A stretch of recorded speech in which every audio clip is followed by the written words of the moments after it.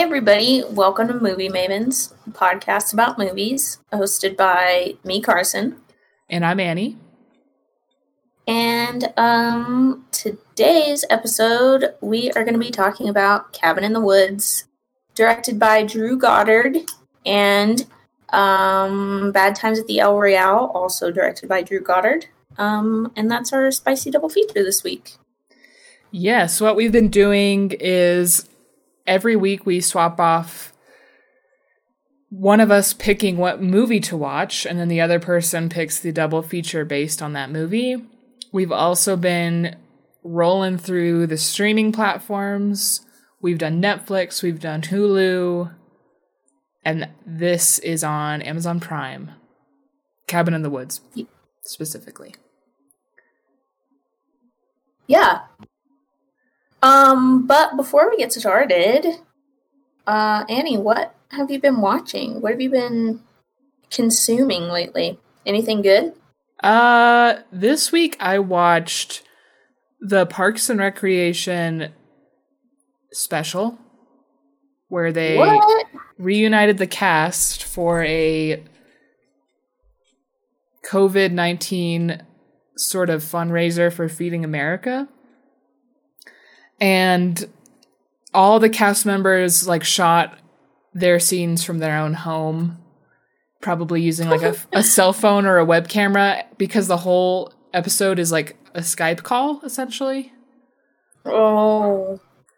And where did they put it? Was this an NBC thing? It was on NBC, but you can watch it on Hulu, and I think they even put it on YouTube. It's just out there for everybody to see. That's cool. Yeah, and when I say they got the cast together, they got... Have you seen Parks and Rec?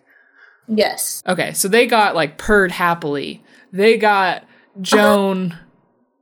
What's her last? Calamezzo. Yeah. I'm trying to think if they got John Ralphio. Wait, but did they get fat Chris Pratt? No, they got standard issue Chris Pratt. Oh, honestly, bring Fat Pratt back. Yes, bring Fat Pratt. That's a Dr. Seuss book. We want Fat Pratt. Yeah, I liked him a little more back then. Yeah, me too. They even got Paul Rudd.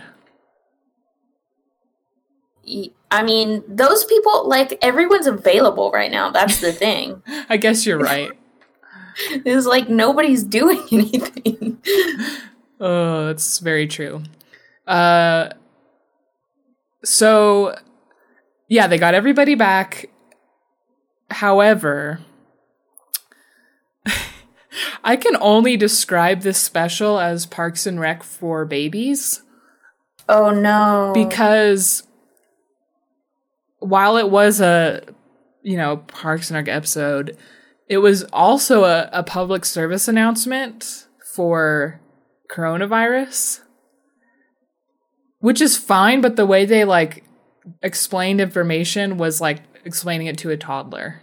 It felt like an episode of Daniel Tiger, if anyone's familiar. For example, the characters would just be having a funny conversation, and then it'd be like, Andy, don't forget you have to wash your hands. Oh.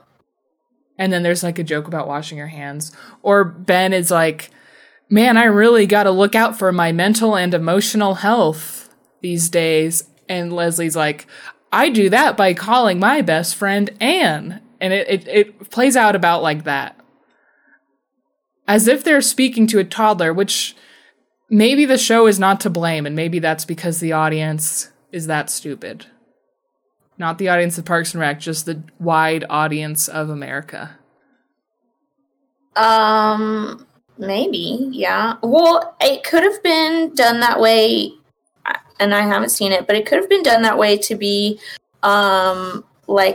edited into, 15-second clips, Oh, maybe. But that doesn't make I don't know. That doesn't make... why not just record 15-second clips? I don't know. Weird. Yeah. So, do you recommend or no? I think it's sad that that's the reunion episode. I don't want to call it that. Because if you were to watch this at any other time in your life, you would turn it off. But I've actually been rewatching a lot of Parks and Rec lately. And so I thought it'd be fun. But I think because I am rewatching it at the same time, I felt very pandered to. It's like, look, it's my stop motion doll. We'll remember that episode. So, but it's also so good to see them all. I don't know. Yeah. How long has it been off the air? Also, it could be that just like they were just getting used to like being those characters again. It's been a really long time, and I bet if I hadn't been rewatching it, I would have had a lot more fun. Yeah. Maybe I'll watch it. Because I haven't watched Parks and Rec in a while. Yeah. I want you to watch it out to see if my assessment of it being Parks and Rec for babies is accurate. Okay. It literally it plays out like a toddler show, of which I've watched many of because of my family. Honestly, I would have wished this was a Peppa Pig episode. Preferably, if I could choose between the two. But yeah, tell me, Carson, what you've been watching this week. Well, I've actually been really busy. Surprisingly. No, not surprisingly. I feel like I'm always busy, but I make time for movies and TV, but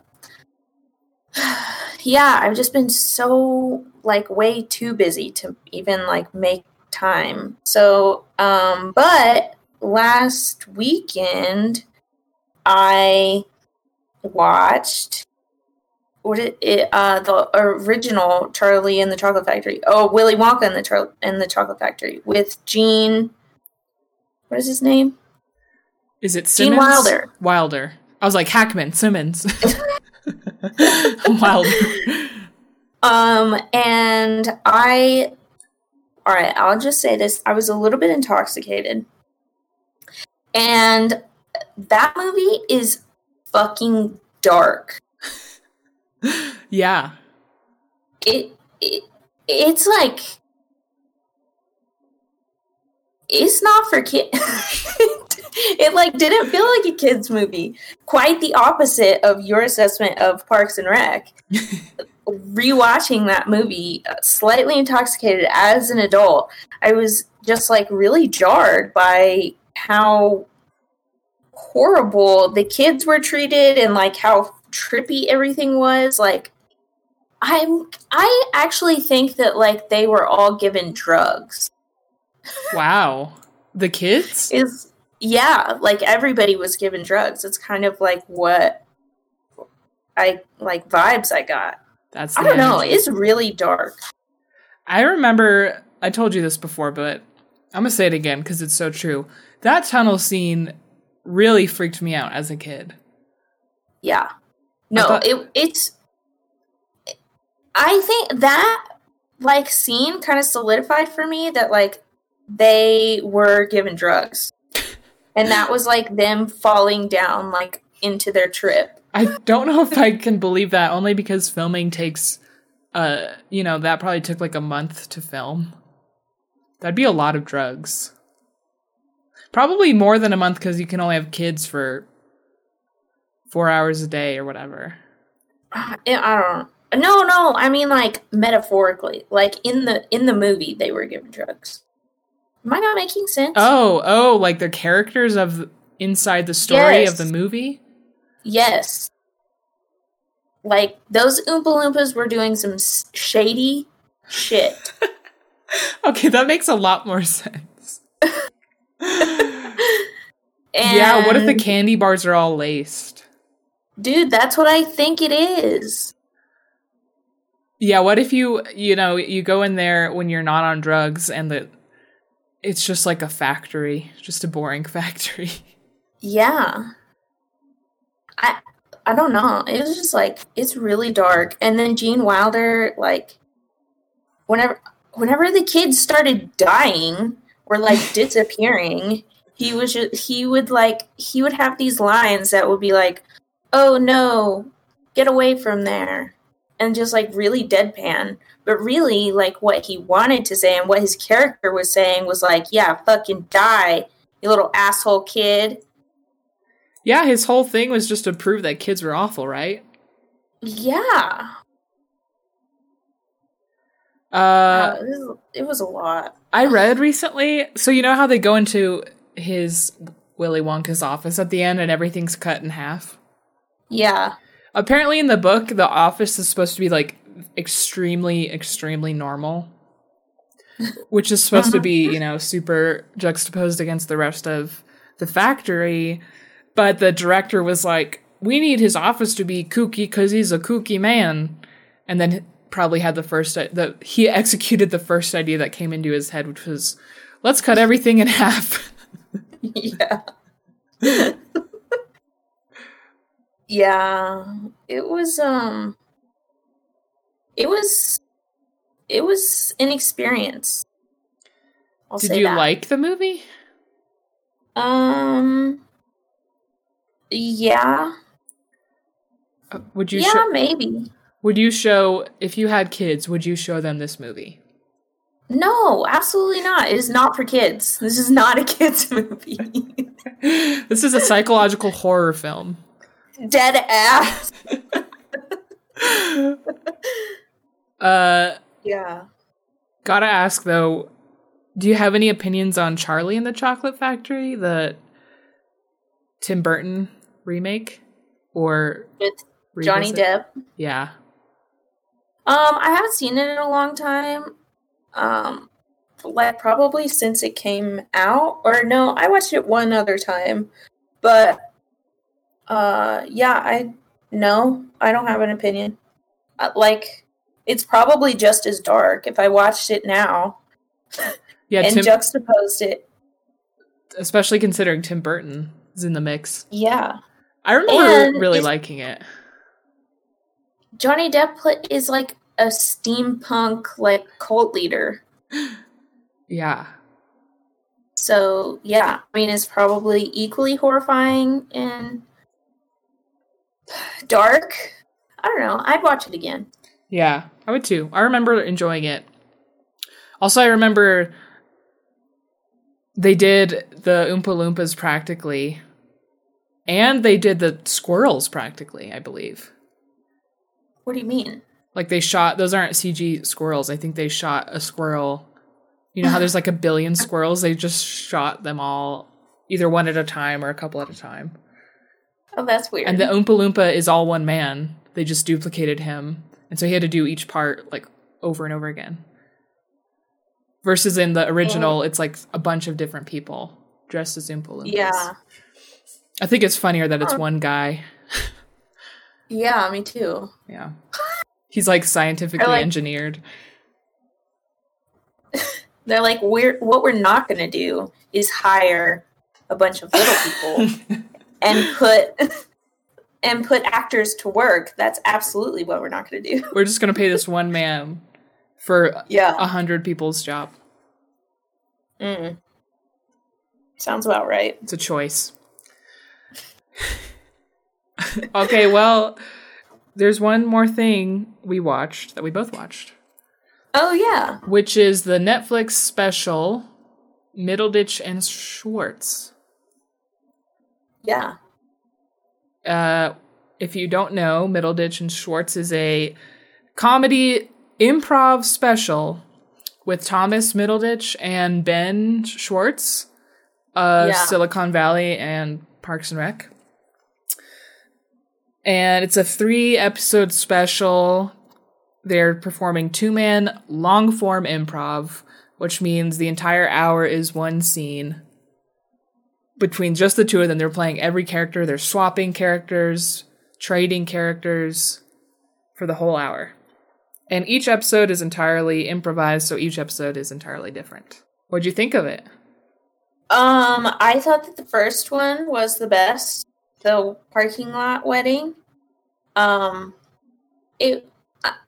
guess I had never watched like I mean, like, I've done improv exercises and stuff, but I've never actually, like, watched people, like, for real do improv.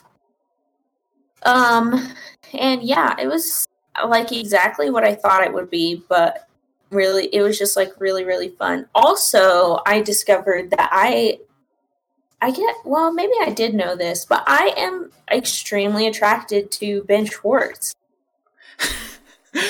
I think I realize that I'm extremely attracted to Thomas Middleditch.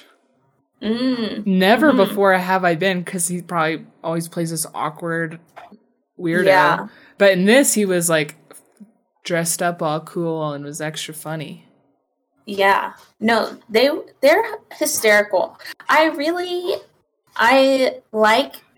Okay, so they were on, I want to say both of them were on like Conan's podcast like a year ago. That was like Conan is looking for a friend or Conan needs a friend or something. But they were like touring while they were on the podcast. And so I knew that like this was something that they were doing together. But I don't know what I expected, but this wasn't what I expected. But it also exceeded my expectations. And I really liked it. I think once quarantine is over, I might seek out an improv show. Well, let me tell you, I love improv. I've done improv. And I would go to improv all the time locally, which I'll hit you up with those deets for that. But I've never loved long form improv. Usually for me, I don't know if it's because I haven't watched like these professionals, or I don't know. I don't think I've seen it done so expertly before. And the reason I normally don't like it is because it can get stale really quickly. But these two are so good at what they do. It was almost frustrating to me how good they were. I love watching them create traps for themselves almost, and then dig themselves out of those traps with comedy. I love the feeling of watching them make a joke and me having no idea where they're trying to go with the joke, and then later realizing that they're pushing the story forward based on the audience's suggestions. Yeah. Like, for example, in the parking lot wedding, which I do agree is the best episode, at one point, Thomas Middleditch just like walks by in a scene is like, I'm a ghost. And I'm like, okay, that was random, whatever. And then later the ghost reappears as one of the main characters mentioned earlier. And at that point I was like, oh my God, did he plan that? And Ben Schwartz knew to pick that up later, or was it just all coincidence? I don't know. Yeah. So I definitely recommend this to anyone who has or has not seen improv. Also, it was shot with 9 cameras. Jeez. So that's why it, I think, is executed so well. And why you normally don't see improv on TV, because it's really hard to capture. Yeah. It's like really easy to watch. Yeah. Which, like, I didn't think that was going to be the case as someone who is not familiar with improv. I thought that it was going to be like a lot harder to kind of, I guess follow, but it was easy. It was funny. It's fun. And there's only 3 episodes. Yeah, 3-hour-long episodes. Cool. Well, shall we jump into our movies? Yes! All right, so let's talk about Cabin in the Woods first. The lambs have passed through the gate. They are come to the killing floor. Let's get this party started! I seriously believe something weird is going on.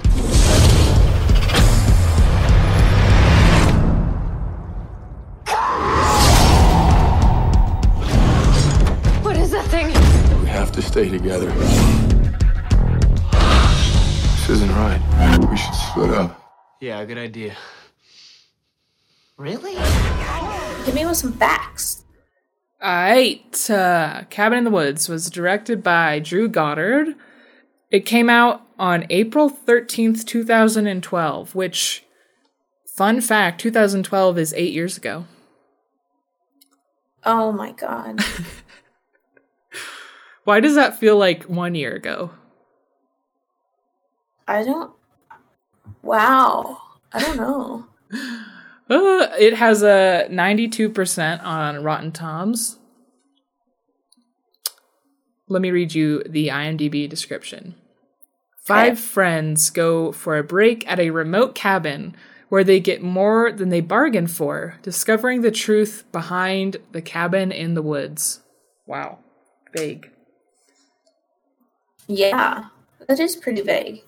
I mean, I'm pretty sure, like, I don't really remember, but I'm pretty sure it was marketed as just like another Evil Dead or, you know, just like another regular horror movie. So maybe the vagueness was like intentional for marketing purposes.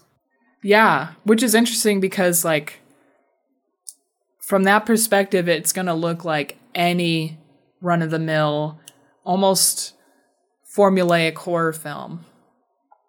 But then when you see it, you're met with something different. Yeah, it is. Okay, let's just get into it. All right. Spoilers for Cabin in the Woods coming at you.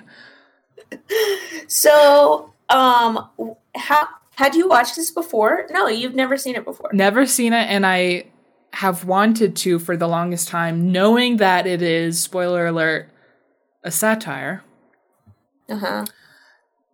But being not a huge fan of horror, I never took the dive. But then I saw this movie was like 90 minutes, so I had to jump in. Yeah.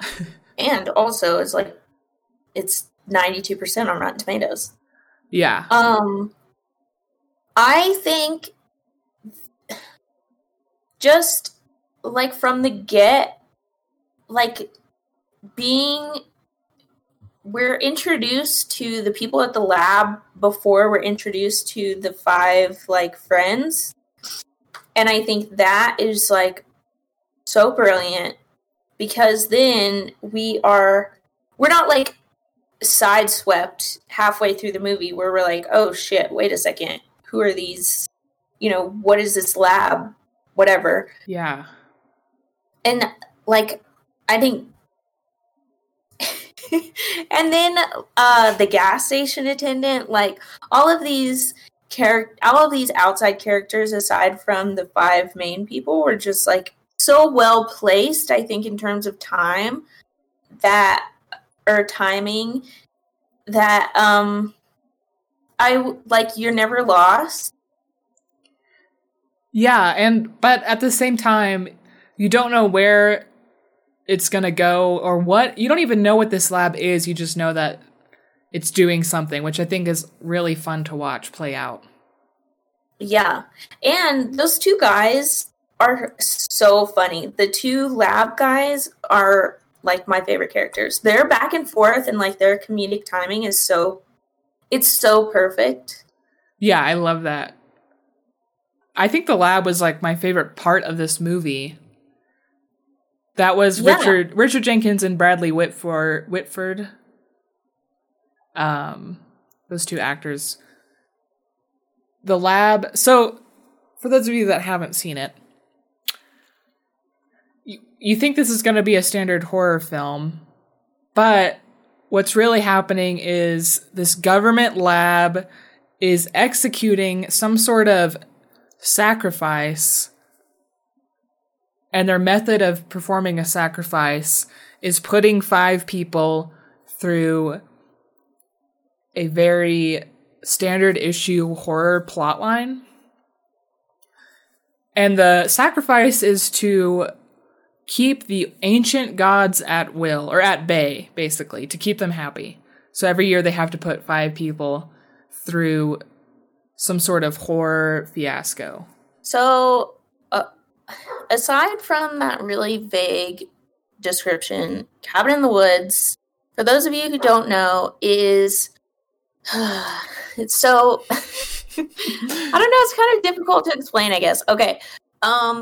So it rides on the back of a typical formulaic horror film. And we are given these 5 characters who go to a cabin in the woods, but simultaneously we are following another storyline at this random lab where these people keep talking about like the ancient ones, or what do they call them? Yeah, the ancient ones, or the ancient gods. Yeah. So these people keep talking about like the ancient ones, and they're like all taking bets on different like horror tropes, so like zombies and mermen. And so we kind of get a sense that like, okay, they maybe are feeding this like they're feeding the experience that these 5 people are having in the cabin in the woods, and that's exactly what happens. And the 5 people are then they go down into a basement and they all start fiddling with different stuff, and then the one, I'd call her the main character,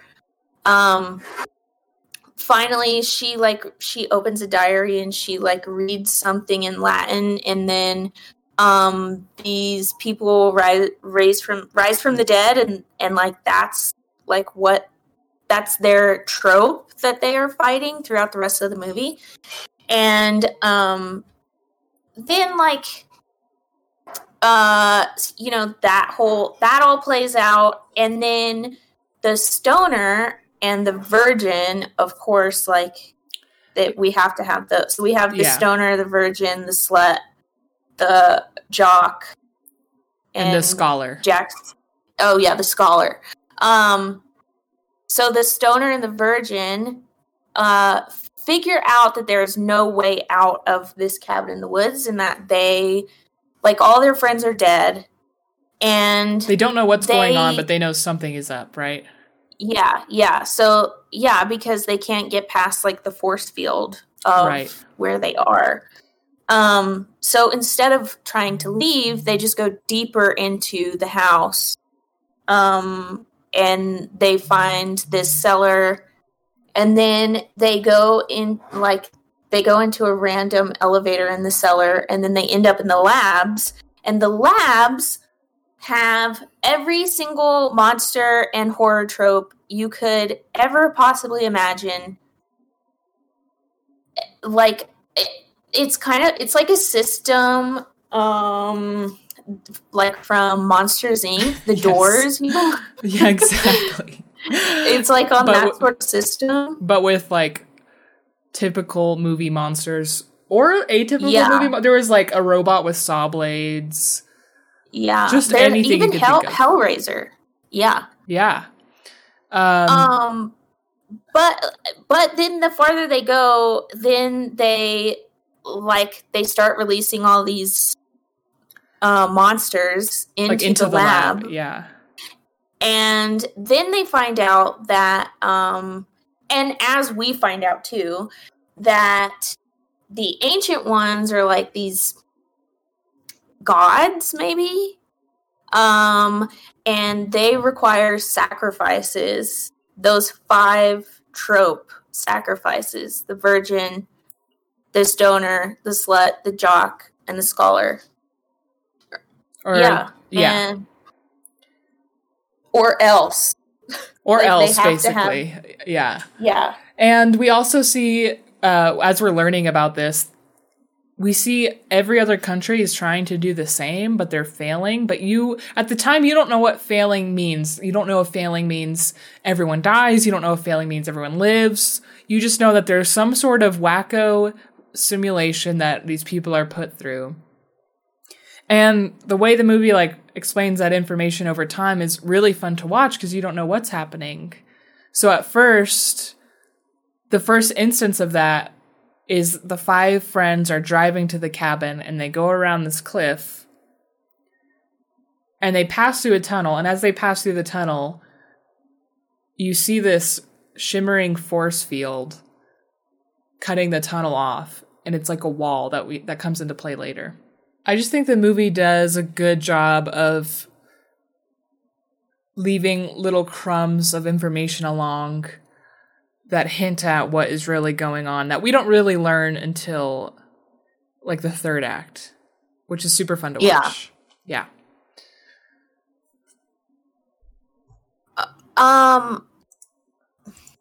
What did you think of... Nope, lost my thought. I liked it. Wait, I have a story to tell that I forgot about. Okay, I'm ready. When I started this movie, it had the audio description on. Do you know what that is? Have you ever experienced it? Yeah, it's like for blind people. Yeah. And what happens is, like, if you don't know, is one person is narrating everything that is happening on screen. Everything. So I started it and it's like, blood rolls through the screen. We pull out through red gears and the Lionsgate logo appears. And I was like, excuse me, what the heck? Nowhere can I see where to turn that off, so I go to try and play a different Amazon Prime title, and it's not on that title. So I'm like, okay, maybe it's off, whatever. And I go back to Cabin in the Woods and it happens again. And I'm like, what the heck? And then I'm thinking, do they only have the like accessible version on Amazon Prime? But you were texting me about it, so I'm like, okay, well, clearly it's working somehow. And I had to like go into the languages and select English, but English was the only option. It was English or nothing. So I don't even know how it was turned on. But it reminded me of the time I was at my parents' house and they had a movie on that I had never seen before. And it was like a spy movie. I don't even know what it was. But that was turned on. But I had never heard that before. And I thought it was a feature of the movie. So that's never happened to me. But I do have a friend who listened to our Perfection Horse Girl episode, and then went to go watch, I think, The Perfection. She'd like watched The Perfection, and that was on, but she just like watched the whole movie and thought it was like, yeah, I literally watched probably 40 minutes of that movie thinking it was a feature of the movie, because it was like. It was like there was not a lot of dialogue and there was like a lot of fight scenes and it was like she grabs the knife and then it would happen. So I was like, oh, this is interesting. No. And then it got too specific and I was like, okay, this can't be right. This time though, I was on top of it. That's really funny. I mean, it sounds like a great feature, like, if you need it. Oh, man. Well, okay, just a couple things I want to hit on with this movie. Aside from what I've already said, which is I love the feeling of not knowing where it's going. Mm-hmm. So, I just have a question, which is, yeah, how old are they? I mean, they're definitely in college. I would say like late teens, early 20s.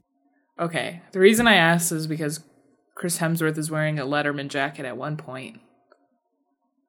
Oh, yeah. Oh, also, this is a fun fact that I learned about this movie, is that it was filmed in 2009. So this was like before Chris Hemsworth was even cast as Thor. Oh, wow. And it debuted at South by in 2012. So they lucked out. Yeah. Is what you're saying. Uh-huh. Wow. Yeah, I didn't know that anyone wore Letterman jackets after high school. So Well, it could have been a college Letterman jacket. They have those. I feel like I haven't seen a college person wearing a Letterman jacket for some reason. Okay, but how many college athletes do you know? Ooh, got him. Not a one, I think. Yeah, I know exactly 0. Anywhere between 0 and 1. Oh gosh. I have seen this movie a bunch of times. In fact, I had watched this movie. I think I even mentioned it like in a previous episode of like things that I've been watching. I watched it like really not that long ago. So I've seen it a bunch of times, and it's just like really fun. It's just like a fun movie, and it's just like it's a fun take on like a classic horror deal. Yeah, one that I don't think is even particularly scary. No, it's certainly violent, if that upsets you, but I don't think it's very scary. No, it's definitely not scary. But I think though, like the genius in this film is like that we like every horror movie we have ever seen and will ever see like could potentially live in this universe. Yeah, that was so much fun. I love that about it. This is just a small comment. I don't really understand why there's a two-way mirror in the cabin. Aside from just being creepy. Because it doesn't have anything to do with the spy, the government lab. Yeah. But on that note, you know what? Oh, go ahead. It might be a nod though to like another movie that we're just not thinking of. Well, I think Drew Goddard just likes one-way mirrors because they're in his next movie too that we'll talk about. Yeah. But I just thought this was funny and silly unintentionally, where the scholar character discovers that he can see into the next room, and in the next room is the virgin character, and she starts undressing, and he like stops her from doing that and is like, listen, I'll trade rooms with you if that makes you more comfortable. And she's like, yeah, that'd be great. So he goes into trade rooms and then immediately starts stripping. I'm like, that's a one-way mirror. I mean, if you got it, flaunt it. He was taking a stance. Just immediately, like not even a moment passed where he could have forgotten. Yeah.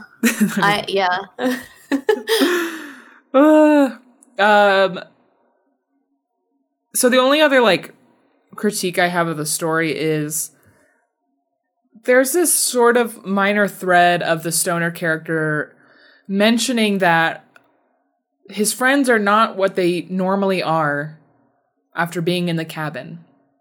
Like they're turning into jocks, they're turning into idiots, which is what the slut character was supposed to be. That's what they're calling her.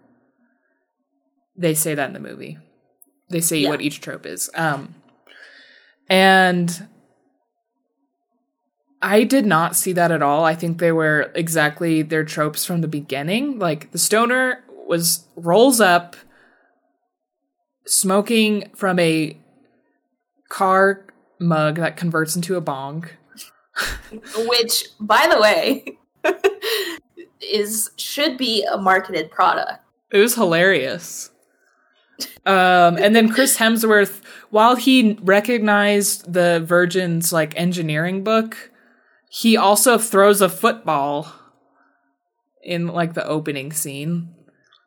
Mm-hmm. So I love the idea of them turning into tropes, but I think they were tropes from the beginning, and I wish that would have been like a little stronger, because I did not see them turn into anything. I think they just were that already. Yeah. I think the scholar put on glasses at one point in the movie, and that was like it. Yeah, no, the one thing is that I don't want to use the word slut anymore. I know. I don't need. That's why I said, I was like, this is what the movie says. I think it is actually horror even. The other chick that isn't the virgin character, let's call her the blonde. The blonde, at one point, her and Chris Hemsworth go out and like into the woods to get it on. But at first she didn't want to, and then the lab pumped like pheromones. Oh, that's right. Like through the grass. That's true. I don't know. I just like I think if the case was that they are turning into these tropes, I wish that was like seen from the beginning. Like I would have loved it to just be like 5 non-trope people that are friends turn into these like extreme versions of horror film tropes. Yeah. But on that note, at the end when we have the Sigourney Weaver cameo, which is hilarious, it's revealed that the main character is like the virgin sacrifice, and she goes like virgin ? And then Sigourney Weaver's like, well, we take what we can get. That was funny. Yeah, this movie is really smart and self-aware and like really quick. Yeah. I love this type of movie, especially once they get into the lab. Yeah. I just love like things are not as they seem setups. And then the one guy who I think it like is the dad from Get Out. Yeah. The one lab worker guy, he has been betting on a merman as the winner for like forever, I guess. Yeah. And then he ends up like being attacked and killed ultimately by a merman. That was hilarious. It was so good. Yeah. This movie is super original, while at the same time being extremely not original, because it's, you know, being a satire of every horror film. Yeah. Ever. But yeah, I think it's a lot of fun, and I recommend it to anyone that, even if you're afraid of horror films, I don't think it's going to scare you, but if you don't like violence, it is pretty violent at times. Yeah. And, you know, I'm not a huge violence fan. But it's like, in the context even, like, it's totally digestible. And what I really like about it is it makes fun of, like, our, like, tendency to like horror films. Like, when we're watching this girl get attacked brutally by a zombie, everyone in the lab is, like, cheering for her. Or not cheering for her, cheering for the death of her. And that's almost like how people consume horror movies and violence at times. They're like, yeah! And I think it's like even making fun of that in a smart way. Okay, now that you mentioned that, I just have to tell a quick anecdote about this. Okay, so I I'm just like not a fan of violence. And I went to this, like, boxing match or something, like, I don't know, a couple of months ago, like 6 months ago or something. The before times. And, yes, the before times. And, the match was going on forever, and then we moved seats, and we, like, got closer to the ring, and I don't know what it was. Like, I didn't really want to be there, but whenever we got closer to the ring, I was, like, screaming, like, fucking knock him out! it just did something to me. Oh my gosh. I thought you were going to say the opposite, which is like you got closer and it was too uncomfortable to handle. No, I like really wanted to see these guys beat the shit out of each other. Maybe that's just really weird. That's the ring, baby. That's the power of the ring. But I mean, I say that as like that is the feeling like whenever you're watching a movie. Exactly. And yeah, you're right. And this movie is very aware of that. Yeah. I don't really have anything negative to say about this movie. I'll watch it again and again. I think if I said anything negative, it would be that it's like surface level fun. I don't know if it's like a masterpiece. Oh, no. I mean, yeah, it's not that deep. But extremely watchable. Yes. Well, shall we hit it a number? Yeah. All right, what would you give it out of 10? Out of 10, this is a strong 7. I also give it a 7 out of 10. Look at us. Doing it. All right, Movie Maven's score for Cabin in the Woods is a 7 out of 10. We have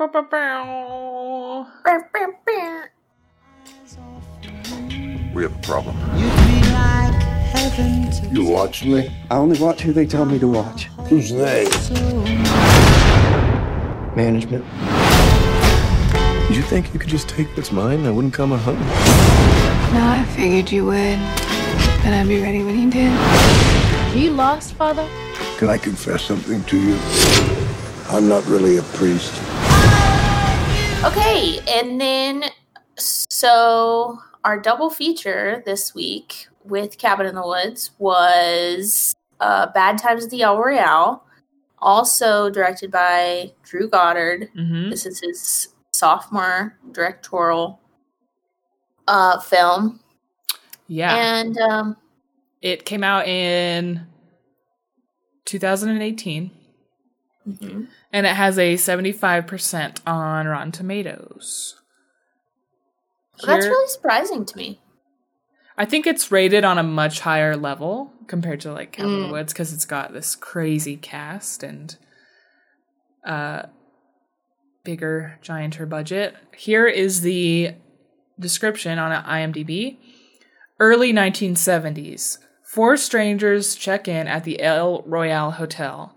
The hotel is deserted, staffed by a single desk clerk. Some of the new guests' reasons for being there are less than innocent, and some are not who they appear to be. Yeah. Okay. So, right off the bat, this movie is so different from Cabin in the Woods.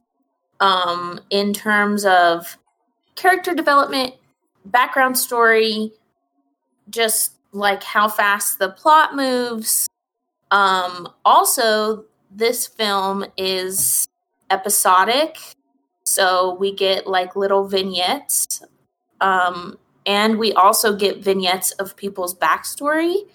And it's funny, like, okay, so the El Royale is, so in these one-way mirrors that are in all of the hotel rooms, which is like a behind discovery. them, yeah. So that, like, the people who stay there don't know this, but there's like a corridor behind all of the one-way mirrors because the owners of this hotel are like voyeurs, and they like maybe sell or exploit or blackmail certain people who stay there because they film them doing crazy acts. Yeah, it's not ever fully explained, but I read it as like a common hotel for important people that is used as like a blackmail device machine, almost like. Yeah. By the government? Question mark. Yeah, so that's interesting. So John Hamm plays, I'm gonna assume it's either FBI or CIA. I'm gonna say CIA. He plays an agent who goes undercover to retrieve what is it called? Is he retrieving a surveillance. tape? No, he's retrieving surveillance like listening devices in this one room in the honeymoon suite. And as he's retrieving all of these devices, he finds a second set of devices that aren't, the CIA's.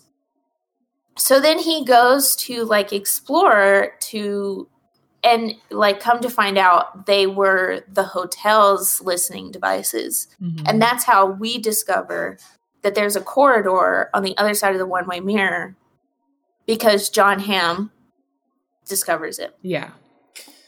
Yep. But this isn't John Hamm's movie. This is like an ensemble cast. Yeah, no. But I do really quickly want to talk about John Hamm's character and his accoutrement. Let's talk about it. That there is my accoutrement. And then he drops it when he's on the phone with his family. Yeah. So that was the first twist. Yeah. Where we kind of realized that something else is afoot here. But he played it so well. I don't want to call him an underrated actor, but I do wish that I saw him in more things. Yeah. I heard something funny recently about this movie where it was what an interesting play as John Hamm, who is supposed to be an undercover agent, but goes around trying to be the most jolly, likable, and unforgettable man that you've ever met. Yeah, seriously. And he tells everybody his full name and hands out cards and stuff. I think maybe it's just that he is not a good agent. I guess not, because of his future demise. Well, yeah. And then too, whenever he calls to report the kidnapping that also takes place, that we'll get to later. Whenever he calls to report the kidnapping, his director is don't interfere. You went there for one thing, retrieve the surveillance devices and get out. I just think why would a good agent be sent to this random hotel to retrieve? They could have just left him there, but they needed to give him a job. Oh, you're saying they know he's bad? Yeah. That's funny. They actually sent him to his death. Mm-hmm. They didn't need those listening devices removed. No, they really. I mean, it really is did not. Very convenient that all these characters are the ones at the hotels, and they're the only ones at the hotel for that night. Yeah. Does this movie open on... Is the opening scene with the money being stored in the hotel? Isn't that the opening scene? Yeah, so the opening scene is Nick Offerman, actually, strangely, pulling up the floor of a hotel room to hide money, which we later learn is money. And then he is immediately killed. Yeah. But by the way, that scene is so good. And here's my thing with this movie. This movie is a collection of really cool scenes. Vignettes. The scenes that just the little bites of each scene are so cool. It almost seems like Drew Goddard just thought of cool scenes and then tried to figure out how to connect them in some way. That's how I take it, because for me, I don't think it really comes together very well, where I don't think he had this story in mind at the end, like from beginning to end. I think he just had these really incredible vignettes thought of. That's how it seems to me, because my biggest problem with this movie,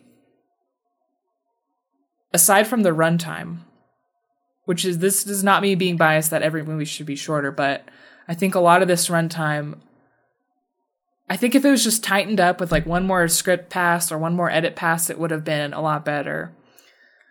But the third act falls apart for me, as it does, I think, by my understanding, for a lot of people, which we can get into once we get that deep. But yeah, some of these scenes, especially the early scenes of this movie, are so good. And this movie starts so strong.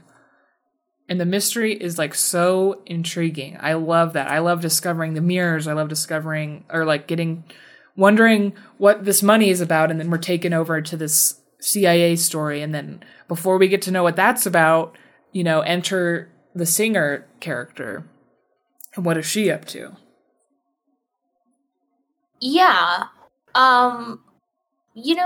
Like the whole thing with the hotel is that it's this voyeur hotel, and we as the audience are posited as voyeurs, as like people who are just watching. I mean, obviously, like, we're watching the movie, but we're just watching the mystery unfold. And I think there is a lot of mystery, and it is all like really intentionally placed, like how we learn about Emily, aka Dakota. What's her name? Not Dakota Fanning. No. Dakota Johnson. Yeah. Dakota Johnson.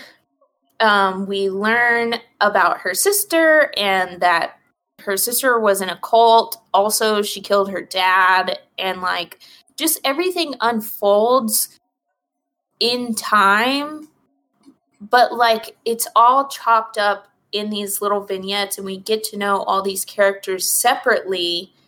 And then in the final act, in the third act, then we see like how and why these characters all are there at the same time.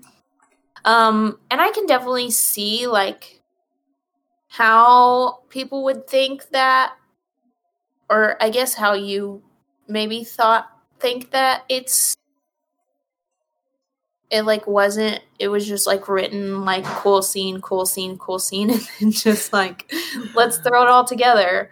But I am of the mind that it's just like, it's a true voyeur adventure. Did you ever see Four Rooms? Yeah. It's like, remind me. It's about this bellhop who goes into like 4 different hotel rooms, and it has little adventures in each, and each room is directed by a different director, the 4th of which being Quentin Tarantino, and he's also starring in it. Yes. I watched that a long time ago, but you know what though? More than 4 Rooms, it reminded me of 11-14. Oh, I haven't seen that movie. It's or show. I think I mentioned it's a movie. Okay. I think I've mentioned it before, but it's got Hilary Swank, and it's just like, yeah, all these tiny little vignettes. But it all comes together at 11-14, where like all of these stories happen at the exact same time, but we are obviously getting them at different times because let me explain, I guess, why the third act didn't work for me. I thought of all these stories, you got Jeff Bridges being a fake priest involved with the money, right? Correct me if I'm wrong, ever. We have Darlene, aka Cynthia Erivo, the one that sings. I think she's like auditioning for something. And she was going to play a show in Reno. Right. That's right. And then we have 2 sisters, Dakota Johnson and her sister Dakota Johnson, it seems like she kidnaps the sister, but she's actually trying to save her from this cult. And John Hamm, CIA agent. And for me, the least fleshed out story amongst all these characters is the sister's story. And it felt like it got short-handed. But at the same time, it somehow gets the entire third act because of Chris Hemsworth coming in. And I also don't love that a character we don't know anything about comes in to be the villain in the last act. I don't love that about it. Yeah, but we meet him. We see a silhouette of him, right? No. We meet him his little vignette is the second one to the money vignette. That's right. But he's not presented as it doesn't seem like he's the bad guy until he is, I guess. Of the entire story. Oh yeah, of the entire story. But I mean, who would be the bad guy? I would have just preferred it if it was just the core people getting into a conflict of their own volition without an outside force coming in. See, I think his story is folded in. I think, the whole story of the sisters and them escaping the cult, I think it's folded in and explained well enough for me to where I didn't really have a problem with him, swooping in and being this cult leader. Mm-hmm. I wondered how this movie would have been if Chris Hemsworth was hidden from the marketing. Because since he does come in later, or he's revealed later, would that have been a fun reveal? He is, on the poster as the center stage. But he doesn't have much to do. Much screen time.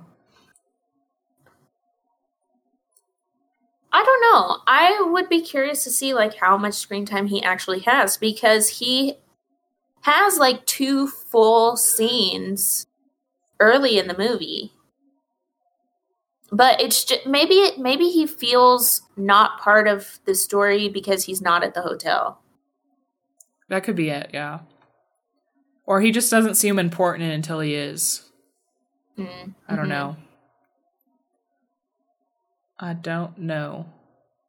It just, something about it just did not work for me about that specifically. I just have to comment on the color of this movie. Chef's kiss. Oh my god, it's so good. This movie looks so good. Yeah. So good. And it seemed like everybody's outfit, everybody's room, the cars that everyone was driving, every single color served a purpose and gave a character trait to those people. Yeah. So we see Darlene is she gets this room and it's pink, but then she puts up, so she's a singer and she has to practice for her show, and so she puts up this army green bed foam almost up on the wall. And so then we get the juxtaposition of this really soft pink room with this really hard army green barrier. Mm-hmm. And I think it just I don't know, it's just really beautifully done. I just loved all of the colors. Yeah. It's a marvel to look at. For sure. Another thing that maybe this is why this movie disappointed me when I saw it was that this should be an Annie movie because it's a little bit of Tarantino spiced in there. Coen Brothers spiced in there. Like all these really great influences. It looks really good. I love schemes, as you know. Oh, yeah. I love scheming, and this movie is like full of scheming. But I think it just I don't know. It just started so strong for me. And maybe I just didn't like where it ended. And I didn't like the cult thing. Or maybe the cult thing is like too overdone. It's like all over everywhere these days. Maybe that was it even. But, and also it's like because of its influences, it's also like, well, now I have to compare it to Coen Brother and Tarantino films, which are like masterpieces. So it's hard. That doesn't help. But I cannot wait to see what this guy's going to make next, because if this is a second film, holy cow. Yeah. Holy cow. I just had a lot less issues with it. Like, I had so much fun watching this movie. It was fun. It was fun. Was it too long for you? Did you think? Oh, yeah. Well, you know what? The first time I watched it, so I think I've seen this movie a handful of times, maybe like 3 or 4 times. And the first time I watched it, yes, it was way too long. I saw it in theaters, and it was way too long in theaters. I didn't see it in theaters. But every other time that I've seen it, like, it doesn't feel as long as the first time. I think because I'm, like, picking up on different things. Mm-hmm. So, like, on this last watch, I picked up on, like, they repeated a lot of the characters repeated a couple of different sayings. One of them was all kinds of bad. So, all kinds of bad times at the El Royale. Roll credits. Yeah, exactly. Emily refers to Chris Hemsworth as all kinds of bad.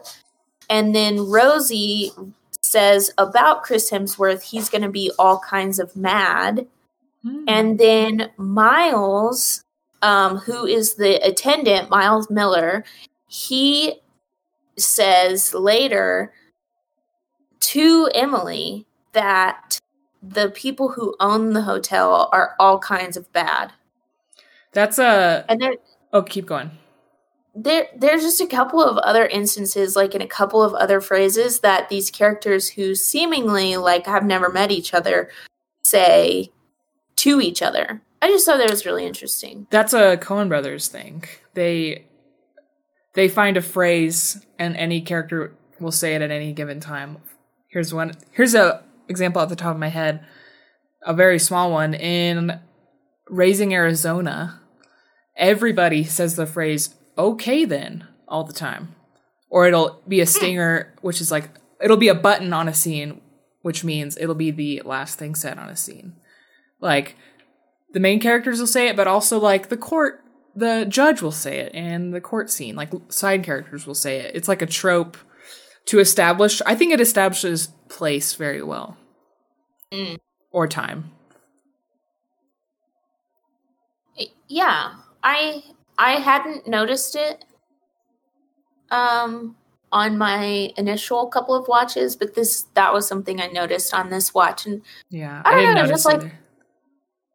It's just so, I think it's just really artful. This movie is just like really artful. It's the coloring, the way that it's shot, the mystery of it all of the different vignettes. Like, it's not cinema. Yeah, this is cinema, not your baby. Grandma's movie. No. This is a movie that justifies being a movie, as opposed to a novel or a play or something. Yeah. Yeah. Oh, yeah. Which, actually, I just found this out today. Drew Goddard is... Wait. No, I'm thinking of someone else. I was looking at S. Craig Zoller because I really want to watch Bone Tomahawk. And I really want you to watch that movie, but... Me too. Excuse me. I found out that he is a novelist. Oh. Yeah. No way. Fun fact. Fun fact. Also, Drew Goddard, I want to say, okay, he like either like went, I don't know. He is somehow involved in Albuquerque. Like, either he, like, went to UNM for a little bit, or, like, he... I don't know. Something. Yeah, Annie, look it up. Drew Goddard has been to New Mexico. He was raised in Los Alamos. Oh, okay. He attended Los Alamos High School. That's the connection. Oh. Well. Oh, and... okay. Wait, did he direct The Martian? No, he wrote the screenplay. He adapted the screenplay. Oh, Ridley Scott directed The Martian. I was like, whoa. Okay. All right. I am very curious about this man's career, because he's young and he's talented. Very extremely talented, yeah. And he's a white man, so he has everything going for him in Hollywood. Literally. He can do anything he wants to. He has had Chris Hemsworth in both of his movies. Yeah. They're actually 2 best out of friends. 2. Oh my god. Well, you want to throw a number on it? Anything else to say? No.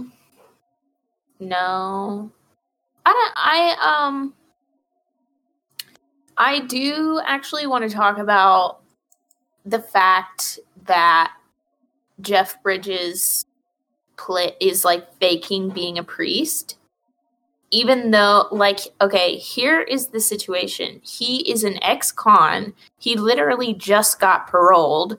He has Alzheimer's, and he is going to this hotel to dig up money from a heist that him and his dead brother did 10 years previous.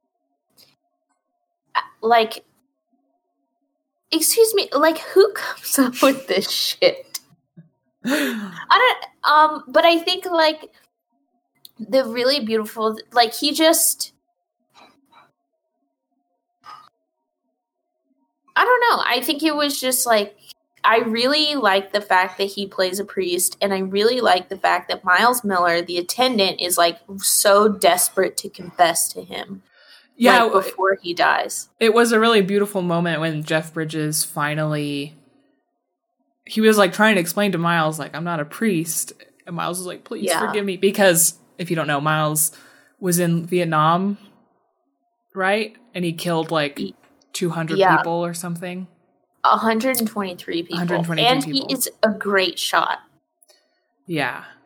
He's very guilty about it. And right before he dies, he's like begging Jeff Bridges to grant him forgiveness. And then Jeff Bridges eventually just pretends to be a priest and does it. And it's a really touching moment, I thought. Yeah, it is really touching. That, like, juxtaposed with the fact that, like, they just killed a bunch of people and, like, the hotel's on fire and it's a fake priest, a heroin addict, and a black chick. Like, all of these, I don't know, it's just like, it's just so insane. It's just an insane premise. All of it. Yeah. For sure. Also, casting agents, if you're out there, if Tom Holland is booked up, just give Lewis Pullman a call. He could do it too. Oh my god. He's the same person. And he's so good. They're the same person. You know what? He actually reminds me a little bit of Anton Yelchin. Yeah, I see a lot more Tom Holland there, but I see what you're saying. R.I.P. One last thing, and then we can rate it, is, okay, so a big part of this whole thing, this whole movie, is Jeff Bridges, Father Daniel Flynn, finds a tape like that Miles had recorded, or, I mean, it could have been anyone at the hotel, I guess, recorded And it's presumed to be like worth a lot of money. And my thought was that, okay, and tell me what you think. I think it's JFK. Yeah, it's definitely a Kennedy video. But which Kennedy? I think as I watched it, I thought JFK as well. Some JFK Maryland action, perhaps. Yeah. Or it could be anyone. Isn't that so crazy though that like it's not revealed at all in any way who it is, except that we find out through Rosie. She says, "Oh, I know that guy. He's dead." But oh, you know what? I actually remember Googling this the first time I watched it. And it was not JFK, and I don't know who it was. It was probably someone I had never heard of. What? Who, like, who revealed that? I take it back. It's looking like it's JFK, but obviously not confirmed. But I love, like, the context clues that we get, which is virtually no context clues. That's just how obvious it was, I guess. Yeah. No, I really liked that. Yeah. Yeah, this is another film that's really fun to watch. I think it is like a couple of grades ahead of Cabin in the Woods, but I would say equally fun. Yeah. It's certainly like more expertly made. Yeah. Than Cabin in the Woods, that's for sure. Okay, I'll give it a number. Okay. I will give Bad Times at the El Royale an 8 out of 10. You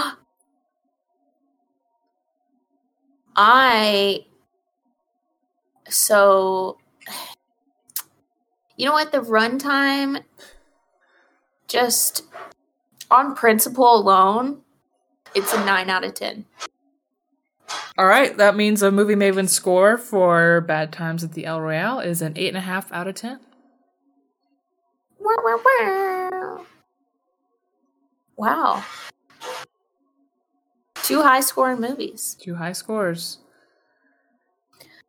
All right. Well, next week we have no idea what we're watching. Or do we? Nope. Okay. Not a clue. I actually Bad Education. Oh, that's right. Yeah. Do you want to watch Bad Education and what was the other movie? Thoroughbreds? I think we should watch Bad Education first and then decide on the double feature, because I don't know what that movie's about at all. What, Bad Education or Thoroughbreds? Bad Education. I've seen Thoroughbreds. All right. Well, I also put out a story today and asked our viewers, our Instagram followers, which streaming platform we should go to next. So, I guess after Bad Education, we can see what they say or even change our minds. Honestly, there's no fucking rules. We're going to play this shit by ear. Yes. Yeah. Don't hold us accountable for anything. Nothing. Cool. But if you want to find out what we're up to, while you're not listening to this podcast, you can follow us on Instagram at Movie Mavens. You can follow us on Twitter at Movie Mavens Pod, where I will reveal what we are actually watching because we don't know at this current time. If you want to find out more about Annie and myself, you can go get some nuggets of knowledge on our website at moviemavenspodcast.com. And if you just want to talk to us and write us a letter, you can email us at moviemavenspodcast@gmail.com. Movie Mavens out.